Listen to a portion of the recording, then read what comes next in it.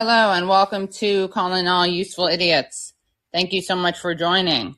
Make sure, if you don't already know, to subscribe to Substack or Locals. That's usefulidiots.substack.com, usefulidiots.locals.com, and make sure you what else? Join us on our Monday morning streams. That's at YouTube and Rumble. And what else can you do? Yeah, just have a great time with us. That's what we invite you to do. Sorry, I just dropped some yarn and I'm trying to pick it up like a cat, kind of. Let's see. Do we have any callers yet? Yeah, we got Amanda. Hi. Good morning, Katie. Good morning. Sounds like you had more stories than you were able to cover in your hour this morning. Was there? Yeah, we had some more. We had more Ann Applebaum. We had more Masha Gessen. Were there stories that you like? Was that on the same stories you did cover? I just want to know if I missed something I need to go back and look at. Well, we'll probably, if there's anything that you need to know, we'll try to cover it on Thursday Throwdown. Oh, I'm so happy to hear that because I do get most of my news from about what's going. It's so stressful in the world. I mean, I almost completely ruined my night last night going down that rabbit hole of I can't believe we're on the brink of nuclear. Man, nobody likes to hear that shit. Right. True. So I do appreciate the way that you guys approach this. Thanks. So, and I can't believe there's no callers. I'm so happy that you're here. I want people to be here and asking questions because I think this is such a valuable resource for people to understand things that maybe they didn't get it when you were saying it in your hour. Right. Right? Well, we do have, right as you said, that Kate showed up, but that doesn't mean you have to get off because we're here for the callers. Thank you. And I can't even tell you how much that I appreciate that. And for folks that aren't on call in as much as I am, I'm perpetually here for some reason. But it's so good to have somebody here who has a structured show that makes it a lot easier to know what's going on in the world and have questions answered. Oh, but thanks. I'll let Kate come in and if I have a question, I will call back in. I promise. Yeah, great. And guys, don't be shy because what often happens is no one is here at the beginning, and then we don't have time to answer the questions of people who come on later. So right. So call now, folks. This is the time. This is when. This is the time. If not now, when? If not us, who? Exactly. Well, happy last June episode. Oh, yeah, that's true. Next month is July, and that means it's my birthday. 7/11, everyone. 7/11. All right. I put it on my calendar. Great. Now I know. Right. Have a good day. You too. And I recommend, by the way, this is a very related thing. I recommend that interview that I did with Lev Galinkin, the Ukrainian Ukrainian journalist. And on tomorrow night, I forgot to say this, I will be having on Omali Yeshitela, the head of the African People's Socialist Party, who's been indicted as a Russian agent. I mean, they've accused him basically of being that, of conspiring with Russia. And I'll also be having on Glenn Greenwald, who's going to be talking about the life and legacy of his late husband, David Miranda. So make sure you go to that, youtube.com/The Katie Halper Show. Okay, let's talk to Cade. Hi, Cade. How's it going? Hi, it's going good. Sounds like you've got a lot of great interviews coming up on the Katie Halper Show, Thanks. so I'll definitely I mostly just called in because, we got called out in the audience by, was that Amanda? Yeah. Yeah. So I felt like, I better call in. But also, I just wanted to mention that I think it's kind of funny that all these people who are sort of celebrating the what they claimed was going to be a civil war inside Russia. None of them like ever said like, oh, well, Ukraine's in a better negotiating position right now. Maybe they can negotiate a good peace deal or something. Right. There's no thought of the war ever ending. Like, it doesn't matter. Right. If they think Russia is in a weaker position, then they just like to crow about how weak Russia is, right, and how they should like keep funding the war more because they're going to accomplish great things, and like it's a justification for the war. If Russia takes over Bakhmut, it's evidence that like Russia is going to conquer all of Ukraine if we don't send more weapons to Ukraine. So either way, we have to continue the war forever. Yeah. Yeah. Very so true. I found that, distressing, because it seems like there's just no way they're ever interested in ending the deaths. So, except I guess maybe if, Cornel West gets elected, or RFK somehow beats Biden in the primary, or I guess maybe Donald Trump. Right. It's pretty scary. But that's scary in its own way. Yeah. So, so that was distressing, but I'm very glad that you watched Sunday News so we don't have to, because I don't think I could have sat through that. Like, just seeing some of the, seeing Applebaum's article was really enough for me. Right. And I had seen, too, those stories. I'm not sure if they were true for sure or not, but I had seen stories about the helicopters getting shot down. Right. And I did think, it seemed like it could be kind of serious. Like, when Putin put out that statement, I work a night job, so I was up when all this was happening. But when Putin put out that, statement about, calling him a traitor, and, he'd kind of responded, it seemed like they were on sort of a war footing. So, I mean, I'm glad that there wasn't a civil war in Russia with, nukes being, captured by this crazy mercenary guy, and, Putin and the guy, using them against each other. That seems like it would be awful, and, the radiation would spread definitely to Europe. Right. So I don't know why it is that we're supposed to, cheer a civil war inside Russia. It seems really dangerous, but I guess I would get if they were saying, okay, well, Ukraine's going to advance and take over a little territory and then the war can end. But they don't want the war to end. It's anyways. Yeah. All right. Anyways, thanks for watching the Sunday News for us, and I'll definitely watch those interviews. Great, thank you. No matter what happens, they want the war to continue, and they use every opportunity, anything as a chance to argue for that. Yeah. Yeah, the war must go on. Yeah. Thanks, Kate. Okay, Nestor. Hello. Hey, Katie. Good morning. Good morning. You definitely got to stop by a 7-Eleven on your birthday. I know. I get a slushie, right? Yeah, I'll hook you up. Don't worry. Okay. I've never actually had a slushie. Well, it's called Slurpee, but it's pretty much the same thing. Yeah. It's real sweet. It's like a lot of sugar, frozen sugar. Ooh. Yeah, that's kind of good.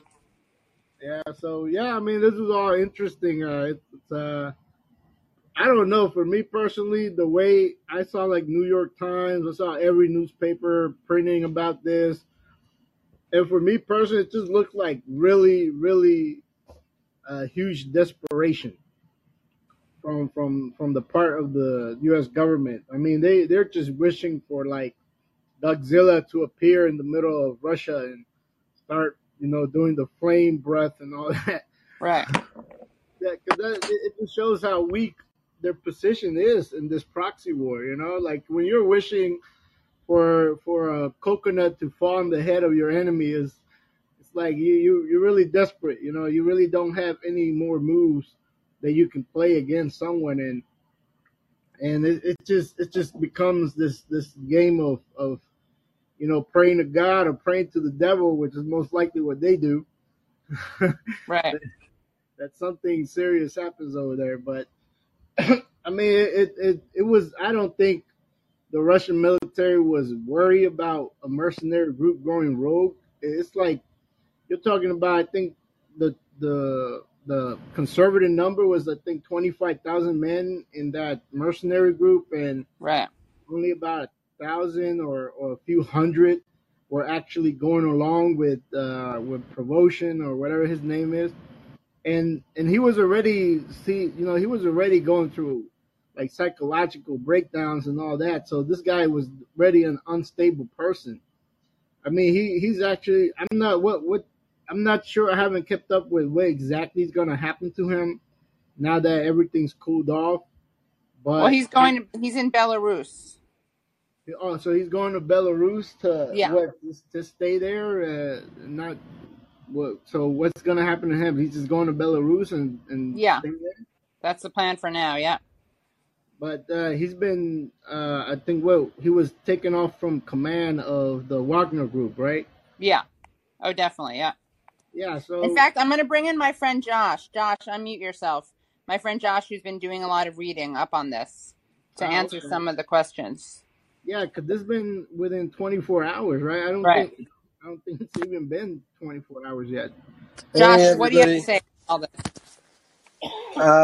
Yeah, it's the deal that we know about so far is that Prigozhin is in exile in Belarus, so apparently not just there for the moment, but not allowed to come back to Russia, Right. and is no longer in charge of Wagner, and that some of the Wagner units are, maybe all of them, are going to be incorporated into the command of the Russian military somehow.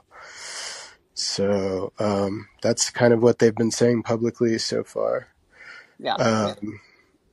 But apparently no formal charges were levied against Prigozhin, no charges of treason, no trial, nothing like that. And then there's a lot of speculation that he'll be assassinated, but who knows?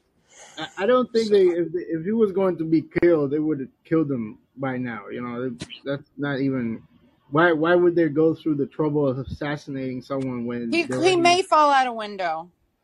Yeah, there's a lot of staircases in Yeah. in Belarus as well as Russia. So, I mean, he was a hard person to kill up until a few days ago because he had a lot of people around him.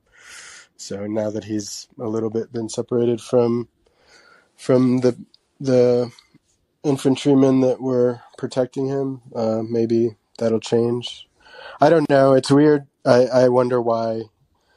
I mean, we I think if still they don't wanted to really make know him the a exact separate. terms of the deal, and we also don't really know why he would agree to it, and there's just a lot of unknowns, really. Yeah, I mean, he kind of got what the Hunter Biden deal. Yeah. A little better than that. A little, not quite as sweet as the Hunter Biden deal. Oh, so Yeah. Hunter Biden got it even better, huh? Oh, yeah. Wow. So, Yeah. but yeah, so I think, yeah, I mean, but in my opinion, personally, if they were going to kill him and make an example of it, then they would have done it with, shock and awe, just by bombing the hell out of that group because they basically didn't have, they had nowhere to go. They had nowhere to run if they had chosen to violently oppose the Russian army. To actually try to have some sort of insurrection. So Yeah. well, Putin's a PhD, smart guy. He never from what I could tell, he really doesn't like having to use violence as a method of negotiation. Unlike the U.S., which likes to project its violent tendencies onto its rivals, because had something happened similar here, like let's say with Blackwater or whatever other mercenary groups they have here, I think they would have made a very clear example of them with cruise missiles and drones and all kinds of things. Because I think in the past, historically, they've always made a big example. War. Necessary, you're breaking up. Just burn out. I think the U.S. likes to think that everyone acts like them when it comes to situations like this, where they'll just, violently handle something like this. And the only time I can remember is during the Civil War, where they actually had, examples of how they treated Confederate soldiers and how they burned farms and stuff like that. So maybe they're just hoping for too much when it comes to Russia, that it'll just somehow collapse in on itself. But I think that's all a projection of where U.S. sits right now, because right now there is so much uncertainty here. With especially with Saudi Arabia switching to letting themselves, sell their oil with yuan currency and all that. It's just so much change happening. I just don't know. I think they're just desperate. They're just wishing, upon a star that somehow Godzilla just appears and takes care of the Russian problem. Godzilla, yeah. What do you think, Josh, about those statements about Russia using violence? I mean, yeah, I think he's right that a lot of people in the U.S. Security apparatus would like to see some kind of quick resolution to it. But I think probably there are also a lot of people that understand that it's incredibly dangerous to have a destabilized nuclear power. The nuclear weapons in Russia are all over the place in terms of they're in many different provinces and areas of the country. So if Right. you had different competing factions that control different parts of them, it would be a huge mess and way worse than the current situation. Right. So, what But was the Putin other? also isn't exactly. Well, Nestor was also saying that the U.S. would retaliate strongly, and he used the Civil War as an example. But Putin, Yeah, we should point out, Putin's not like a peacenik either. yeah. I mean, it's hard to say. Yeah, there were a lot of. I mean, we had a civil war, so there was obviously a lot of retaliation on both sides. But then, like Jefferson Davis was, they considered trying him for treason, and which is a capital crime, and ended up not doing it. And there's a lot of debate historically about whether that was for legal reasons or political reasons. And then there was also sort of some amnesty of a sort for, I don't think Lee wasn't tried, but all of his possessions were taken. Like famously, his residence in Arlington, Virginia is now the National Cemetery. So there was kind of a symbolic humiliation there. But yeah, I mean, it's hard to say. I mean, I tend to think I think probably the closest contemporary analog would be the January 6th thing. Right. And I tend to think if the January 6th rioters, whatever you want to call them, had actually done the maximal thing, if they had actually gone in there and killed Congress people, and I think the military would have gone in and just killed them all. I don't. Oh yeah. That's you Right. know. One woman killed. What's her name? I can't remember her name. Yeah, Ashley Bobbitt. Bobbitt. Yeah. Yeah. No, but I'm saying if the No, I know. rioters had killed Pence and AOC Right. and Pelosi, yeah, I mean, I think the U.S. the National Guard or the appropriate military units would have surrounded the building and systematically Right. killed everyone inside. Right. So yeah, I don't think. But wasn't Putin pretty brutal to the Chechens? Yeah, and in the Georgian War, there was a Georgian revolt, and they put it down pretty brutally.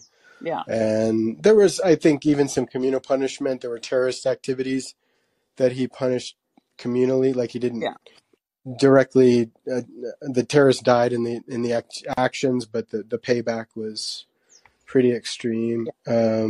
So yeah, I mean, he's not averse to using violence.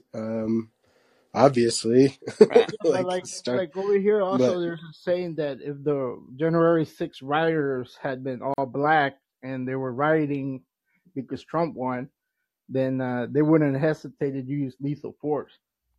I mean, that's something that's not even in doubt. If the shoe had been on the other foot, on the black foot.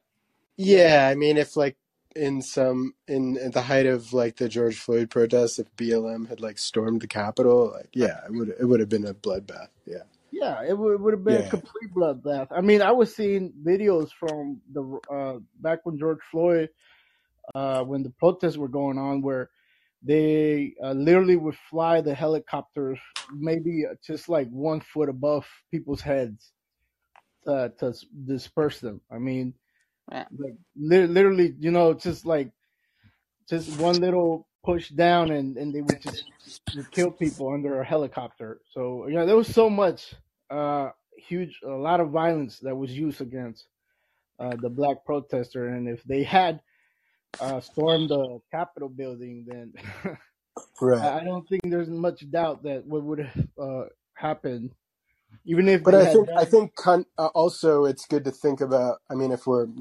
talking about imaginary hypotheticals, but like, um, in the January 6th case, if it was maximally violent, that would not have resulted in the overthrow of the U.S. government. Like, Of course not. and even in this case, even if it seems highly unlikely, given the balance of forces, that if Prigozhin had invaded Moscow and gotten directly into a shooting fight with the Russian army, that he would have prevailed. So, and Yeah, he has there's to have known that. I mean, he's very unpredictable and kind of a loose cannon, but he's not stupid. So, I think there's just a I lot of don't think he questions was about, like, suicidal. Yeah, I don't think he was suicidal. I think he was just yeah. playing the same game he had played before of trying to bully the Russian commanders to give him what he wants, just like he did in Right, the previous battle. So he just right. he just overplayed his hand.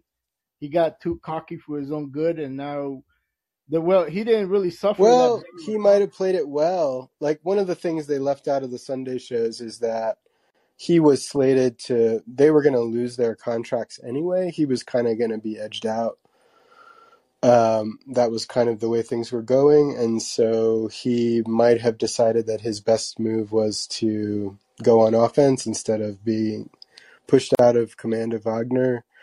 And maybe that little stunt enabled him to get a secure exile in Belarus with his fortune intact. And, like, we don't really know because there's so much that's opaque about the whole situation. But, Yeah, like, and there's so much they're not talking about because they're so busy crowing about, how weak this makes Putin, and, just, like, we can't get any real information out about any of this. yeah. I mean, and a lot of that is just the desperation that they have that they're losing so bad at this proxy war that their offensive just completely flopped. They made no gains. They pretty much are now back. They're still back in square one. So they're just really desperate to also distract people from the fact that the Ukrainian offensive was just a complete failure. It achieved nothing, and I think they wanted to capture that nuclear power plant, and they weren't. They didn't even get close to it. So that was like one of the big, I think, goals that they had.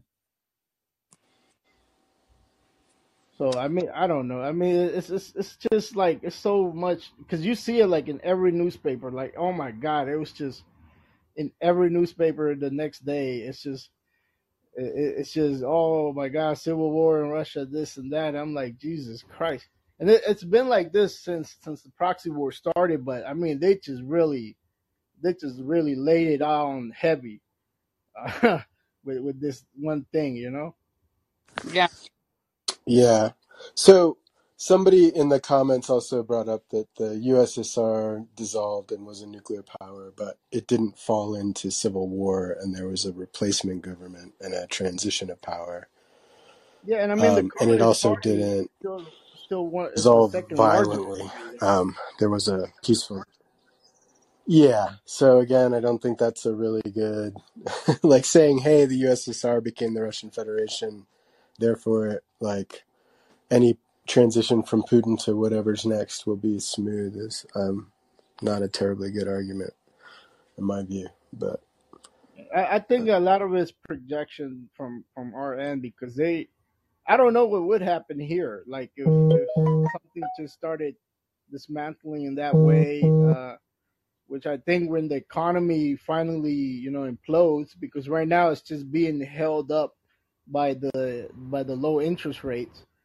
So we're still waiting to see the true impact of the inflation that has already begun, but we haven't felt the full brunt of it. And I don't know, man. I think they kind of, like when you're in a bad house, but you want to distract from your own house. You want to just talk about your neighbors and what's going on in their house, and while your house is turning and starting to come aflame and burning down, but you still want to ignore the problem, and that's what I feel is going on here in our society, and there is no answer to it right now. I mean, I don't know what's the hope for 2024. We maybe RFK or maybe who knows. We don't right now. It's just an complete cloud of uncertainty of what the hell is going to happen next year during election time. Right. Well, thanks, Nestor, for calling in. We got another caller, but always great to talk to you. All right. Thank you, Katie. Thank you, Josh. Okay, Radical.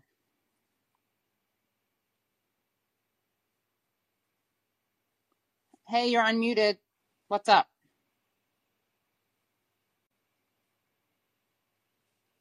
Hello? Hello. You're unmuted, but we can't hear you. Are you not talking? All right, well, let's keep talking, Josh. What else do you have for us? Josh, are you there? Is it me?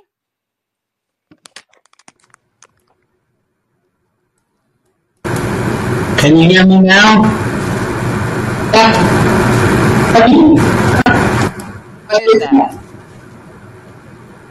Okay, you there? Can you hear me, Katie? Yeah, we can. Okay, I'm sorry about that. Technical difficulties. Okay. I just had two things I wanted to bring up. The first is that during this whole, 12 hours of chaos, I was, jumping around all over the internet trying to find out what's going on, what's the actual status of things. And of all the people that I came across and all these commentators, actually Richard Medhurst was the voice of reason. He did not, go off the wall or say that, this is, the sky falling.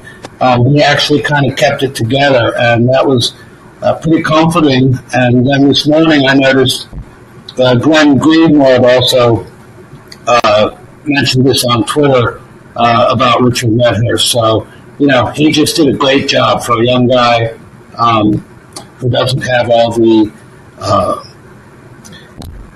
big money that the other media people we saw this morning have. And then the second thing is there was a bit of a Freudian slip that seemed to have even slipped past you and Aaron this morning. What was that? That was Admiral Stavridis saying that this event was going to provide a treasure trove of intelligence to the U.S. military. It's a sort of a, tacit admittance that the U.S. military is deeply involved here. Do you see what I mean? It seemed to me like a Freudian slip anyway. So you're saying that it means that they weren't involved? I guess. When you figure that this guy, he's on MSNBC all the time, so he's basically, part of the, intelligence establishment that's, being paid to propagandize the American people. And here it comes out of his mouth that this is going to be a treasure trove of, intelligence for the U.S. military. It just struck me that, maybe he shouldn't be saying that out loud. Right. Let me see. Josh, what do you have to say? I'm going to mute you. Bad echo. Josh, I don't see you. Invited you to talk. Oh, let me. Got disconnected. Hold on. Speak, and then I mute article because you have a bad echo. Josh, you there? I'm inviting you to speak, or just add. Okay, you've been invited to speak. Hold on.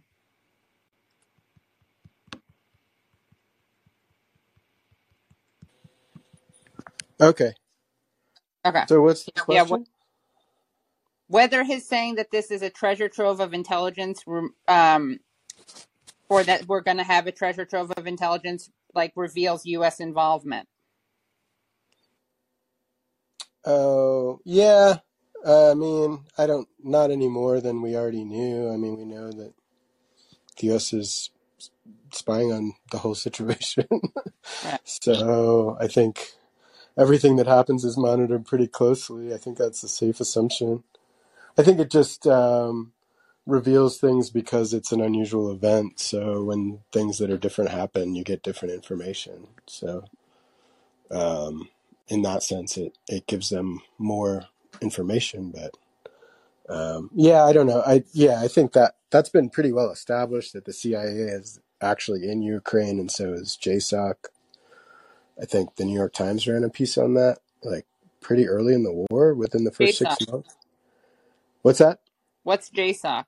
JSOC is the Joint Special Operations Command, which is basically a command within the military that has control over the various special operations forces, Navy SEALs, Delta Force, DevGru, like all of the sort of elite special operations soldiers that the U.S. has. So, and I think it's possibly clear that a lot of those units are operating in Ukraine, even though they're not officially supposed to be there.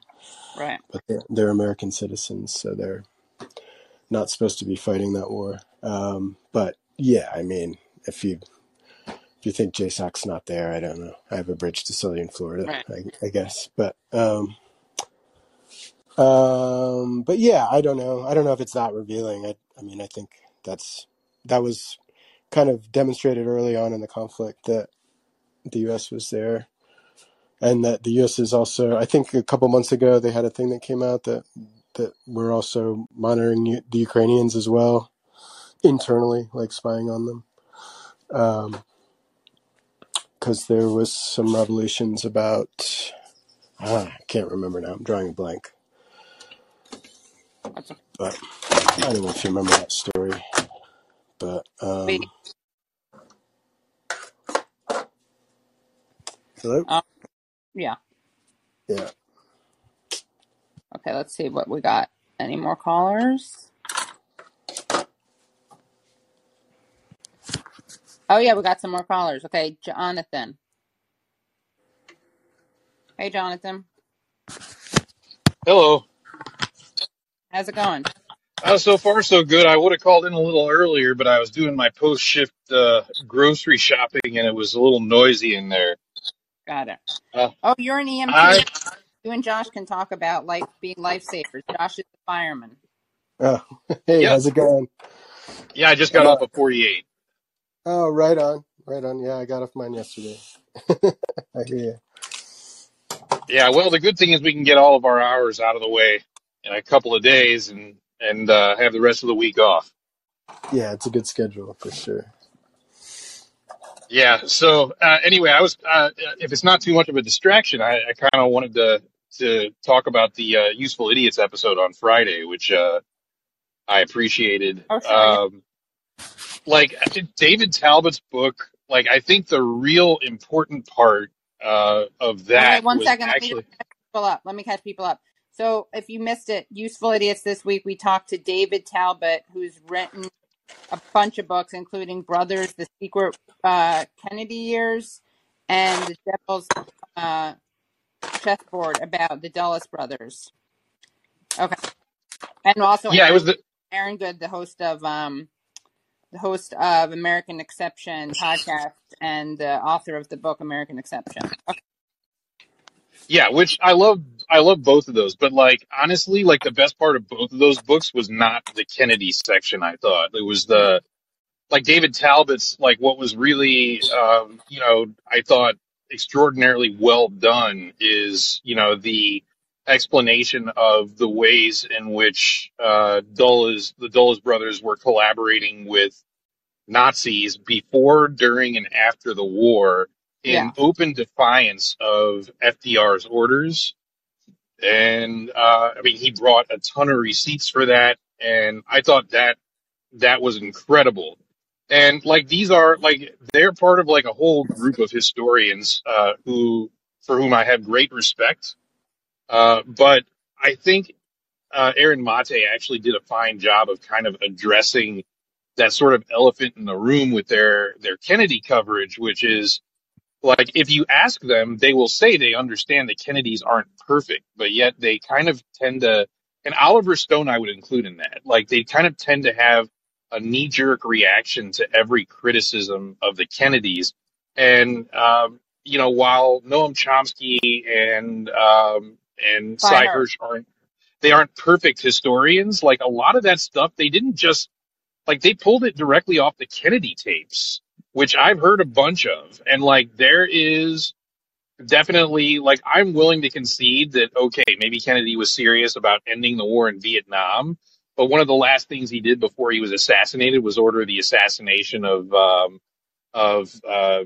Diem, the prime minister of South Vietnam.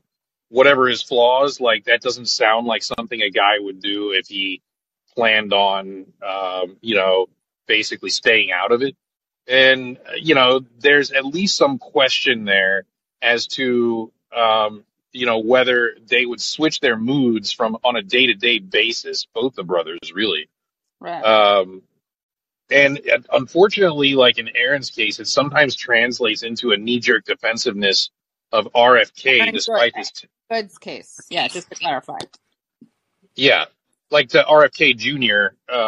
Like even when he has like terrible positions on every issue except for Ukraine. So Right. I don't know. It was an interesting conversation, and I thought enlightening. And like they're both authors whose books I do think everybody should read because they're fabulous kind of exposers of the sort of history that's very much been excised from our history education, and it's important that people know about. Right. And it's just that's one thing I would, like I said, I would bear in mind. That's the one grain of salt I would give that they're kind of a little bit hagiographic about Kennedys. Mm-hmm. And like I said, when you ask them, they seem to acknowledge, yes, Kennedys aren't perfect, but they don't necessarily always behave like they understand that. Like Right. if that makes sense. Yeah. Which sure. I thought Aaron Mate did a good job addressing. Yeah. Yeah. But yeah, I John, appreciated the episode anyway. What'd you say? Sorry, there's a little bit of a delay. I didn't mean to talk over you. I was saying I appreciated the episode anyway, and especially the pairing. The what? The pairing of those two, of Talbot and Aaron Good. I know they're friends. Yeah. Yeah. Josh, did you hear this episode yet? Yeah, I thought it was great. I'm a big fan of Aaron's work. I haven't read Talbot's book yet. And yeah, I think it's a fair point, and Aaron Mate was pushing back. I mean, there's a sort of left interpretation of the Kennedys, and then their interpretation differs somewhat. So yeah, I mean, I don't know enough to get super into the weeds on all of the different Kennedy positions. I don't know, but I mean, that's the thing. I don't think anybody does. Right? Yeah. Jonathan, do you think it's fair to say that they were more anti-war than like Johnson? It's tough to say, but I'd say like slightly, yes. Yeah. Yes, because and like Johnson was not as pro-war as people say he was, and I think both Talbot and I know I've heard Aaron Good acknowledge that. Yeah. Johnson was definitely in bed with some people who were very military industrial complex, but he was also very resentful that they were pressuring him into stepping up the Vietnam War, which he always believed was a distraction from his real priority, which was his domestic Great Society programs, which, he was right about. Like, basically, that sucked all the air out of the room and completely, he Yeah. had to use up his political credibility to do what his military industrial complex buddies wanted him to do, and didn't have anything left for. I mean, he did get Medicare and Medicaid passed. You got to give him that. But beyond that, like, everything he wanted to do, like, Vietnam sucked all the air out of the room. Right. So yeah, I'd probably give the Kennedys the edge, especially since Aaron does bring a lot of receipts that it does seem like their opinion on the matter changed depending on their mood. But overall, they definitely did seem more serious than not about, you know, pulling out of that particular thing. Right. So yeah, I would Yeah. definitely say they definitely know what they're talking about, and they're not making things up. But then neither is Cy Hirsch or Noam Chomsky, and I feel like they're kind of reflexively dismissive of the disconfirming evidence, if that makes sense. Yeah. Maybe I'll have a debate between them. If I can. Maybe. You can get Siren Gnome on to Yeah. debate the Aaron and David. Yeah. That might get a little Yeah. contentious. It Yeah. definitely might. You Yeah. should if you saw on Twitter like his reaction to Brianna Joy Gray interviewed Chris Hedges, who cited a bunch of stuff from the Noam Chomsky book, I guess. And man, Aaron was going off. Yeah. How I how mean, dare they say that about Bobby be Kennedy? able to separate the legacy of Kennedy. Like, to me, it's like, okay, this is an interesting time to look at the legacy of Kennedy because RFK's in the race and talking about it. But I think we can like separate those two things, like, Yeah, or else it just looks like we're political advocates. right. It's And okay. We all that's kind of yeah, that's more or less where I am. Like, yeah, it's interesting to look at the legacy, but also it's best not to confuse what's going on now with right, modern Kennedys with what was happening in the '60s with RFK and JFK. And right, like I said, it's also worth not forgetting what Chris Hedges mentioned in that interview, that these are the children of Joe Kennedy, who had a definite pro-elite, pro-fascist political agenda. And that, these people were personal friends with Joe McCarthy. That RFK, despite what drunken McCarthy may have, once gotten into a fight with him on the Senate floor, he sat at Joe McCarthy's right-hand side during those Judiciary Committee hearings. RFK did. right, And, these things are worth keeping in mind, that they don't just suddenly do a complete about face and have a religious conversion, that they're still a mixed bag, and they have these two things in their head, these cognitive dissonances that they go back and forth on. And yeah, like, anyway, that's What was how, the thing that I, RFK did with MLK? He like tried to convince him to. I don't remember what it is. I have to reread it. But they had some talk in the Rose Garden. He tried to convince MLK maybe to like not affiliate with communists. I can't remember. I have to. yeah, and there was a lot of stuff like that. There were things on the Kennedy tapes where they referred to various civil rights activists and activist measures and protests as, a thorn in their side and a distraction from the real issues, Right, and so on and so forth. Like, these were not the kind of like, if you're looking for heroes, don't look in politics. right, That's all I can say. Like, right, and kind of treating them as though they are these heroic figures is probably not.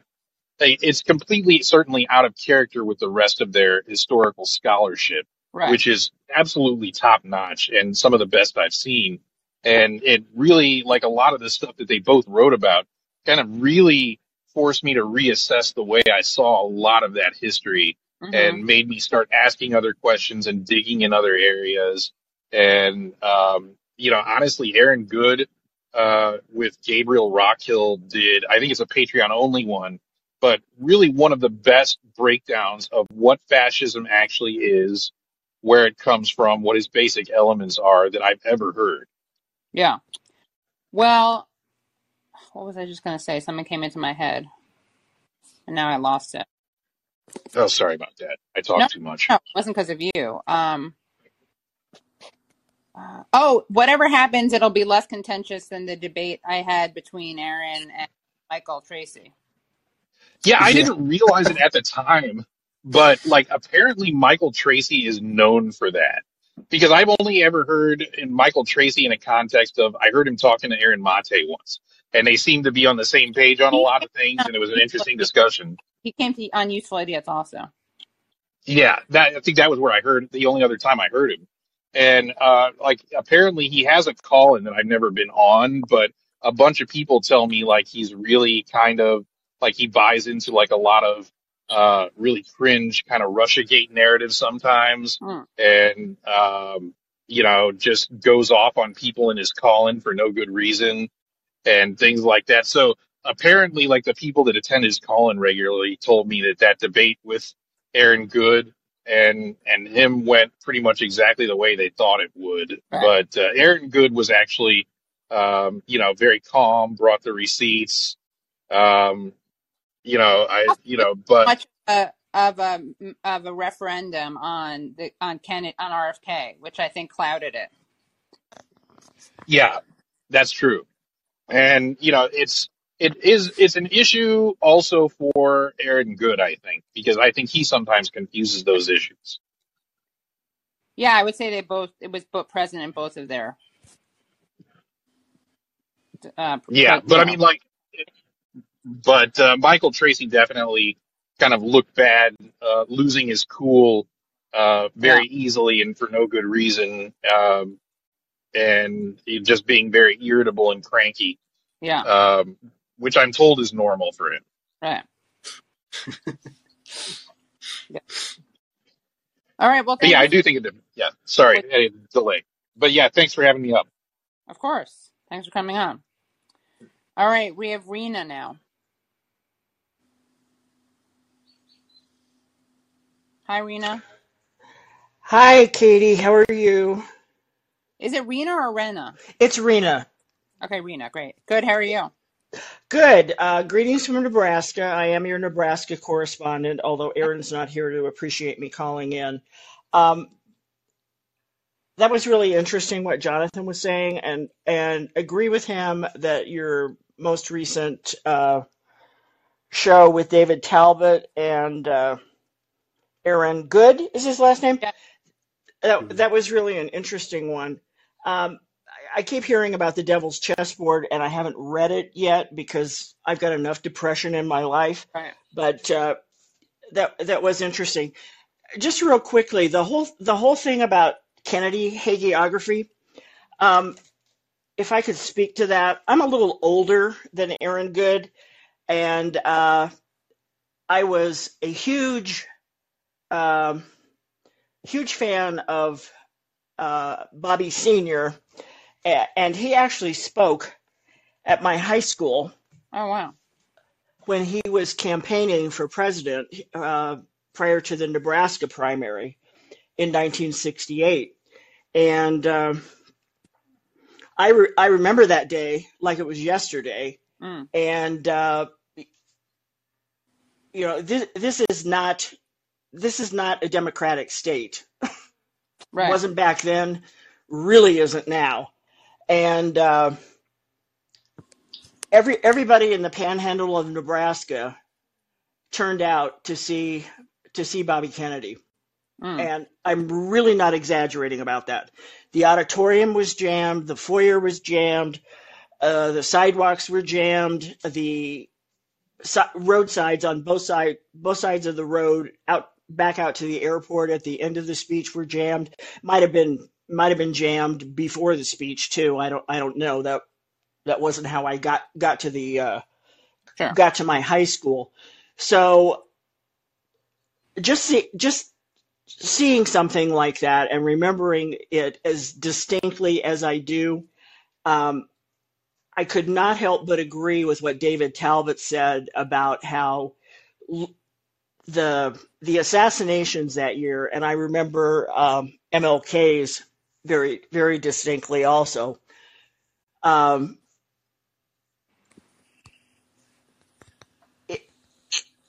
it did feel like there was hope for a minute, and then Right. it was gone. So I kind of get the hagiography. However, fond as I was of Bobby from my remembrances of that time, and I do think he had some genuine conversions over some issues, like in spite of being, as Chris Hedges argues, this rich family kind of patrician Right. part of the blah blah blah. His concern for the poor among us, I believe, was real, and we haven't had a presidential candidate talk about poor people in any similar way up until John Edwards Right. in the Right. in the early 2000s. So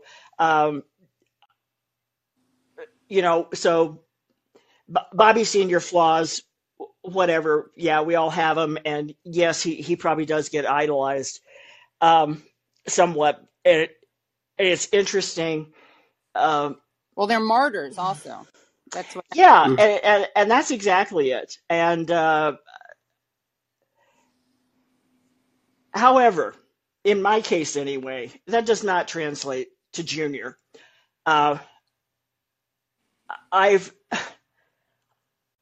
the conversation, the part of the interview that he had with Glenn Greenwald about Palestine and Israel was just mind numbing to me. And I've seen a video clip from Miko Peled talking about all of that, and it's just beyond me. I mean, I used to feel the same way. Mm-hmm. When I was 18 years old and I just read the book Exodus.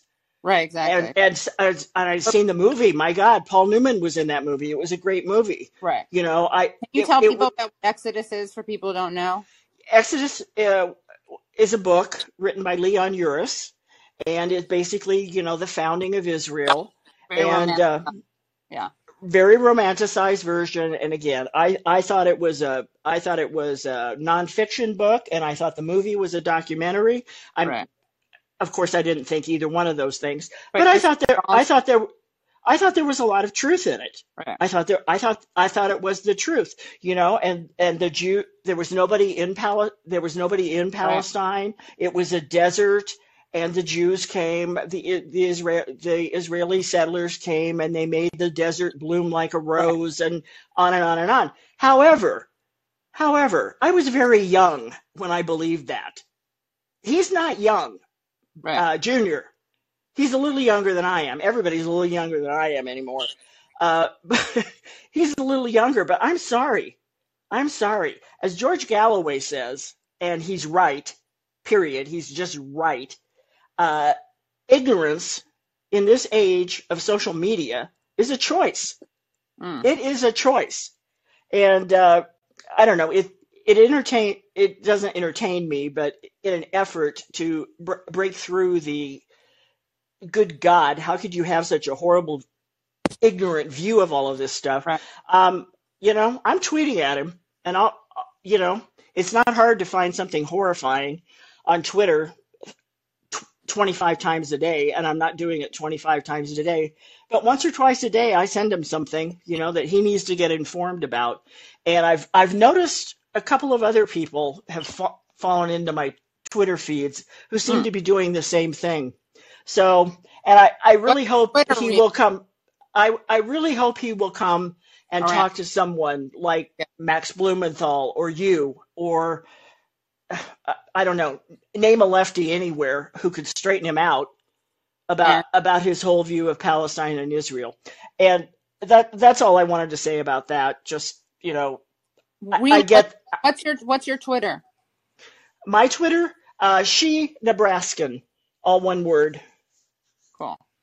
I'll follow you. Oh, thank you. Yeah, that's very flattering. Put it in the chat so people know what it is. Okay, I will do that. Great.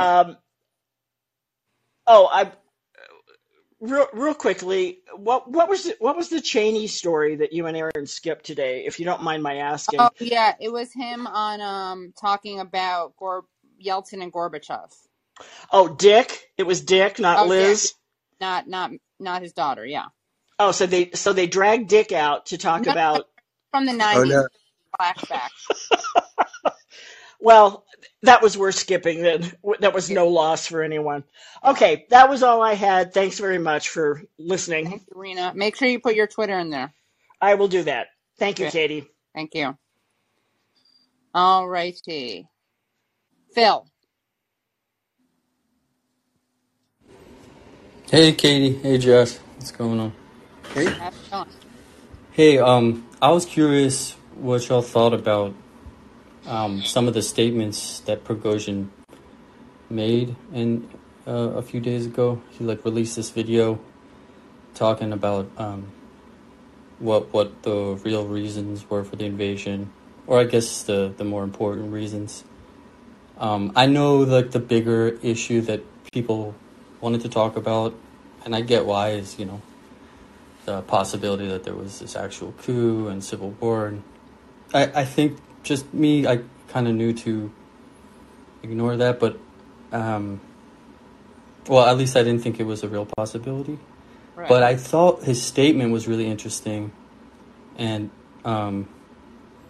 yeah, I wish to see more kind of response to that, because I feel like that's the debate that was also happening a lot. So which part of his statement are you talking about? Well, he said that the invasion had more to do with Shoigu trying to receive a hero star, with Russian oligarchs wanting to plunder the Donbass. He talked about that there was no imminent threat from Ukraine and NATO. That is to across the Russian border. So it was very much, I mean, it's kind of a big thing. So I just wanted to know what people thought about that. Yeah. Yeah, for sure. I mean, it's also really interesting that he is also a big supporter of the war, and his main gripe with Shoigu is that he wasn't prosecuting it swiftly or brutally or overwhelmingly enough. So there's a lot of, I mean, it's kind of an odd contrast, because if he's saying that the war is unjust or based on false pretenses or based on unjust pretenses, then why is he so interested in prosecuting it? Right? And sorry, go ahead, keep going. Yeah, I've seen speculation on in some quarters that he's kind of was making a political bid to gain political support and mobilize people in Russia within and without the military that are dissatisfied with the way the war's going, and it was kind of a Foreign sort media, of Western media. What's that? It also seems like a great way to get support from Western media. Oh yeah.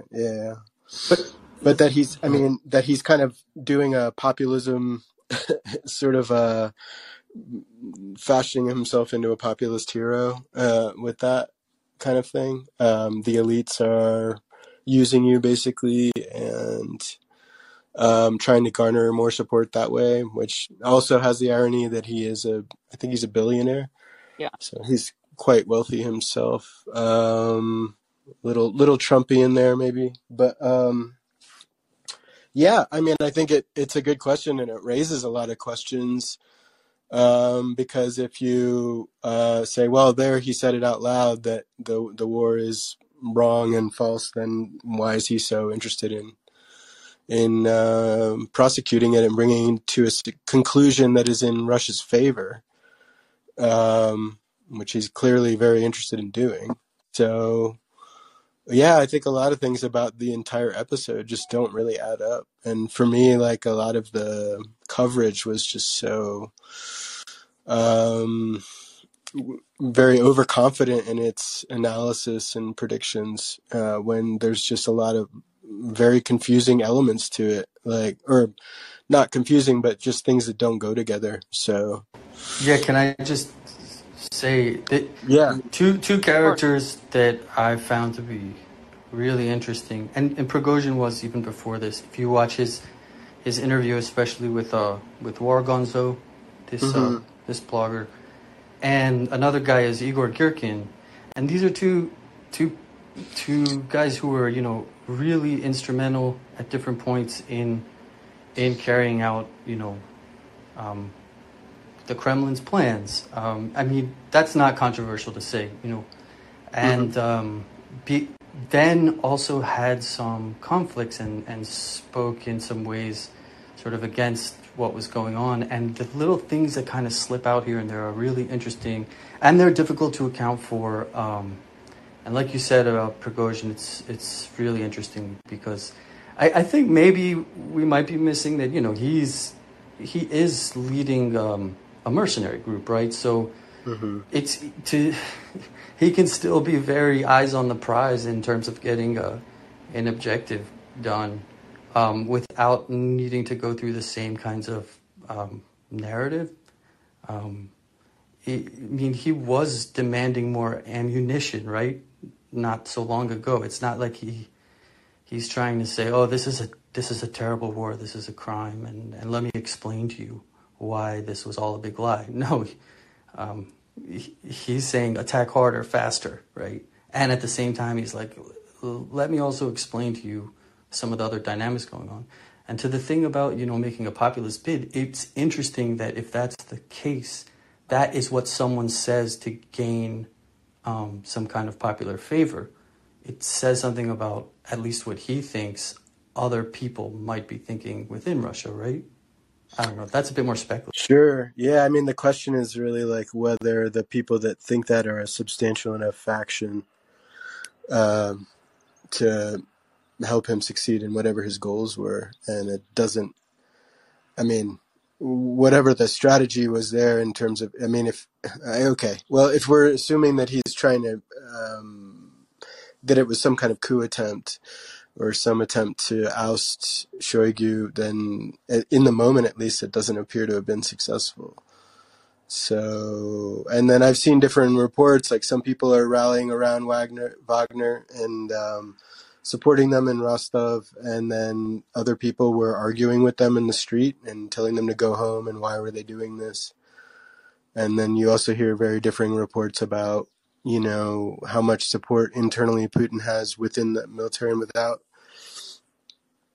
And kind of the only thing that really seems to, like, the proof is in the pudding, in the sense of, like, the only thing that we can really say for sure what the outcomes are and who's, like, still in charge, you know. So I'm sure there are a lot of people in Russia that feel that way, but whether they're a substantial enough faction to overthrow the regime or institute another regime doesn't seem to be the case at the moment, right? Yeah, and I'm with you on, you know, in the end, you just, like, what actually went down, and I mean, that can probably help you get through it. I think also about what Prigozhin said about the reasons for the war. I mean, I think you're right. Like, he does have a military objective, and he's just fine to get paid to achieve that. Whether it's, right. But the argument that he was sort of making in those statements that you talked about was sort of that the implication was that the war is not in Russia's interests. It's in the interests of the elites that were exploiting Donbass, and he does also style himself as like a nationalist patriot. So, yeah. So again, why would you aggressively prosecute a war that you don't think is in the nation's interests if you're a nationalist? You see what I mean? Because he's not just a mercenary; he's also a big nationalist, right? Yeah, he's like a hyper nationalist, and yes, they're mercenaries in the sense that they're getting paid, and they're a private company, but also, like, Wagner's not going to just go work for, you know, some other group. Yeah, it's not like the highest bidder just gets to hire them to do whatever. That's interesting what you say, and I'll look for and read up on that about him being like this hyper nationalist. I know that's true about Girkin, and he's a very interesting character when you read about his background. I did not know that was true about Prigozhin. I really thought he came from this much more mercenary mindset. But I'll definitely check it out. So Yeah, sure. All right, everyone. Thank you so much for calling in, and we will see you next week. And thank you, Josh, for joining us. Yeah, thanks for having me. It was a lot of fun. Great. Bye, everyone.